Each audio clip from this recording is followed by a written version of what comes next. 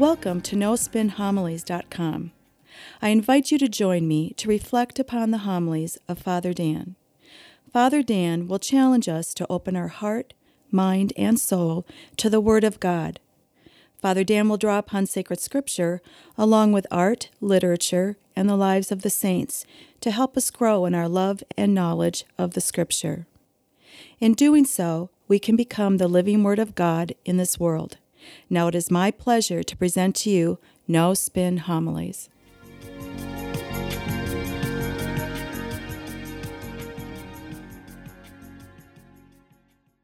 Francis Thompson was a great poet, and probably one of his greatest poems in my regards is entitled The Hound of Heaven. Now, this poem itself is an autobiography of Francis Thompson and his life, in which he runs away from God.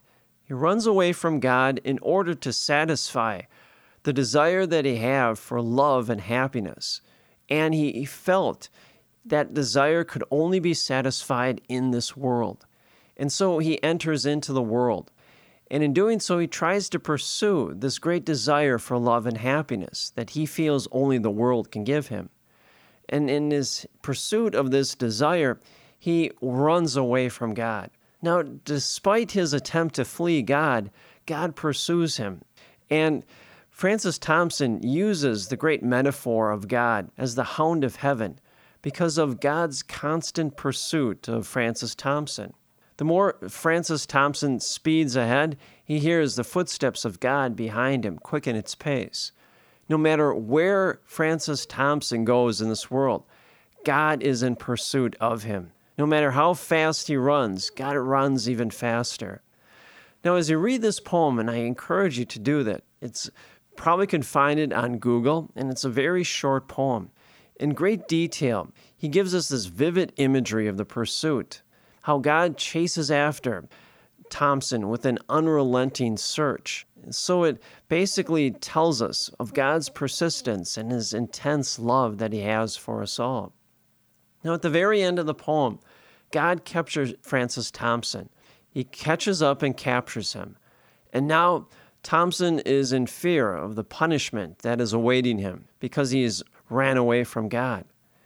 But God then extends both of his arms and embraces Thompson. And see, it is then, and only then, that Thompson knows the love as well as the happiness that he wanted to receive from the world and never received. Now he gets it. He now finds it in that loving embrace from God. And see, now we too follow that great example. Go to that first reading from Jeremiah. Here we all hear that classic call of Jeremiah to become a prophet of God. As God says to Jeremiah, "The word of the Lord came to me, saying, Before I formed you in the womb, I knew you. Before you were born, I dedicated you. Prophet to the nations, I appointed you." Well, it's the same thing. Here, God pursues Jeremiah, just like he did Francis Thompson and each and every one of us. He pursues him. He knows that Jeremiah is going to be a great prophet. And before Jeremiah is even conceived in the womb, God knows Jeremiah. He looks out in the future and he knows Jeremiah's potential. And before Jeremiah is even born, he tells him what he is going to do and what he's going to accomplish. Now, I think God does that for each and every one of us. This is how God intimately knows us all. Before we ever existed, before we were even conceived in the womb, God knows each and every one of us. And therefore, he knows our potential. Before we are even born, he knows our potential for living out our faith. And we do that. We live out our faith in many different ways, whether it's a mom or a dad, grandpa, aunt, uncle, cousin, whether it's a plumber or a carpenter or police officer, firefighter, doctor, whatever it is, we live out that calling. Because when we do that, we now are living out the person that God created us to be, the person God initially intended us to be before we were even born. And when we do that, we then give glory to God. Now, what's not contained, or what you don't hear in this first reading, is Jeremiah's response to God. Jeremiah first says to God, no, I can't do it. He says, I'm only 13, 14 years old. No one's going to listen to me. I'm just a kid. Now realize, during the time of Jeremiah, it was a patriarchal society. Only men and men of, existing years, elderly men, were looked upon as people that had wisdom or were leaders within the community. And therefore the people looked up to them. And Jeremiah knows this. That's why he says, I'm only a teenager. No one's going to listen to me. I'm a ruddy old kid. But God says, no, I know what you can do. I know your potential. What's required of Jeremiah? Trust. Trust and have faith. Well, the same thing holds true with us. God looks at us, and before we were even born, he dedicated us to live out our faith, to deepen our faith by serving him in many different ways, the way God calls us to serve him. And so what can we do? Just like Jeremiah, we trust. We place our complete trust in God, knowing that if God knows that I can be successful at what he wants me to be, I'll be it. Whether it's a nurse or a librarian, whether it's a secretary or whoever it is, mom or dad, if God knows I can do it, then I can do it. I trust in that. Now, that's a great segue into the gospel. In the gospel, we hear Jesus. Again, he's at the very beginning of his ministry. He's in the synagogue, and he tells the people exactly who he is. And the people, they don't recognize it. In fact, they refuse to believe that he truly is the anointed one, the Messiah.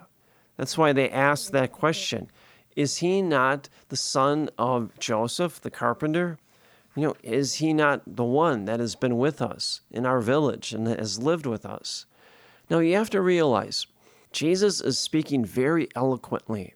He is speaking as if he were trained for many years, as a person or a student of a rabbi, someone that is very well educated, someone that has been trained, to understand the law, the Torah, the prophets, has come to understand the rituals of the Jewish people.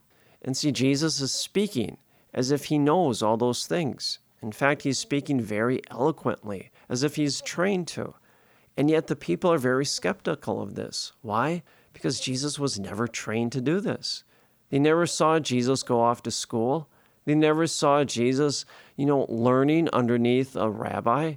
They saw him learning with Joseph, a trade as carpenter. He never had a formal education. So it doesn't make sense for them, for Jesus to know all these things and then to speak so profoundly and eloquently about them.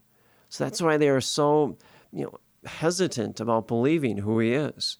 They are so surprised at what is coming out from his mouth. That's why they refuse to believe in him. More to it, that's why at the very end, Jesus counters them and he says to them that, a prophet is not believed in his own native place.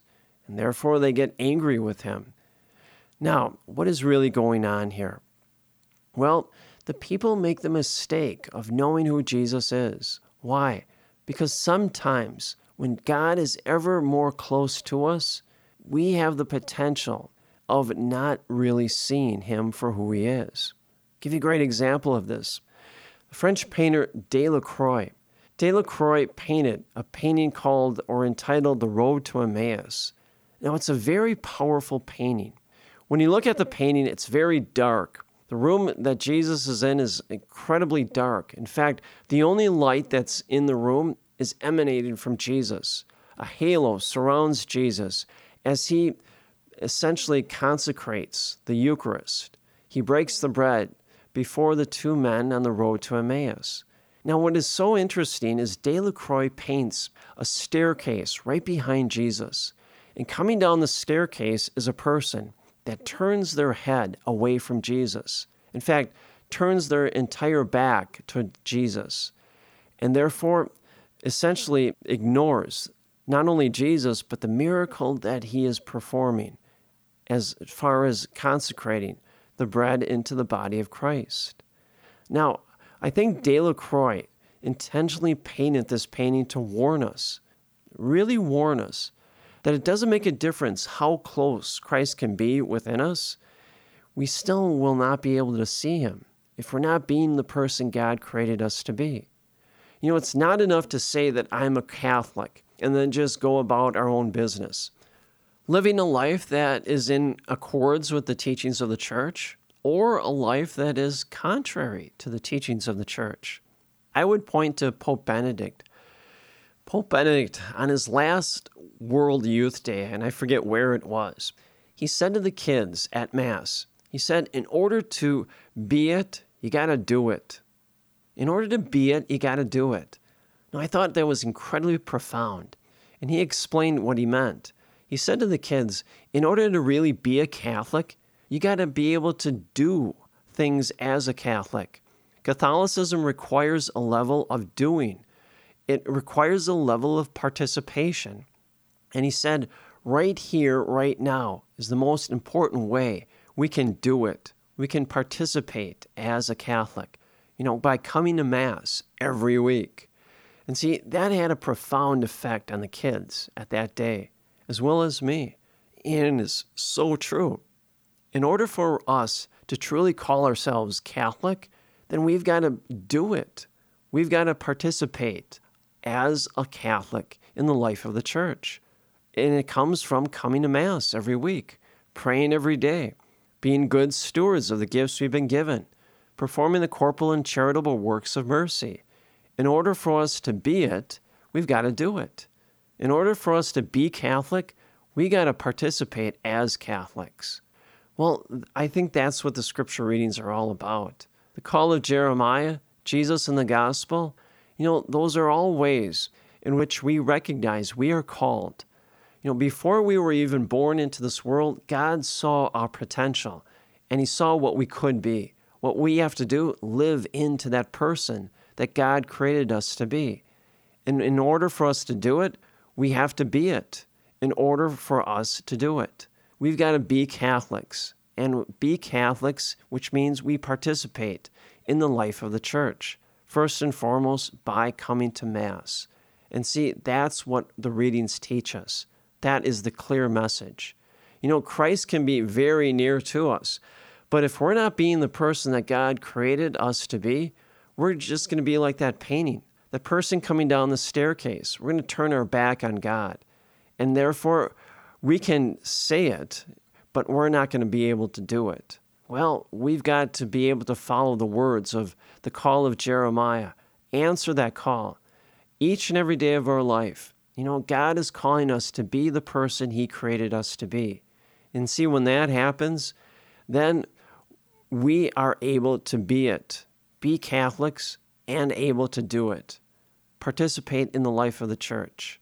And may the grace and the peace of Jesus Christ rest upon you always.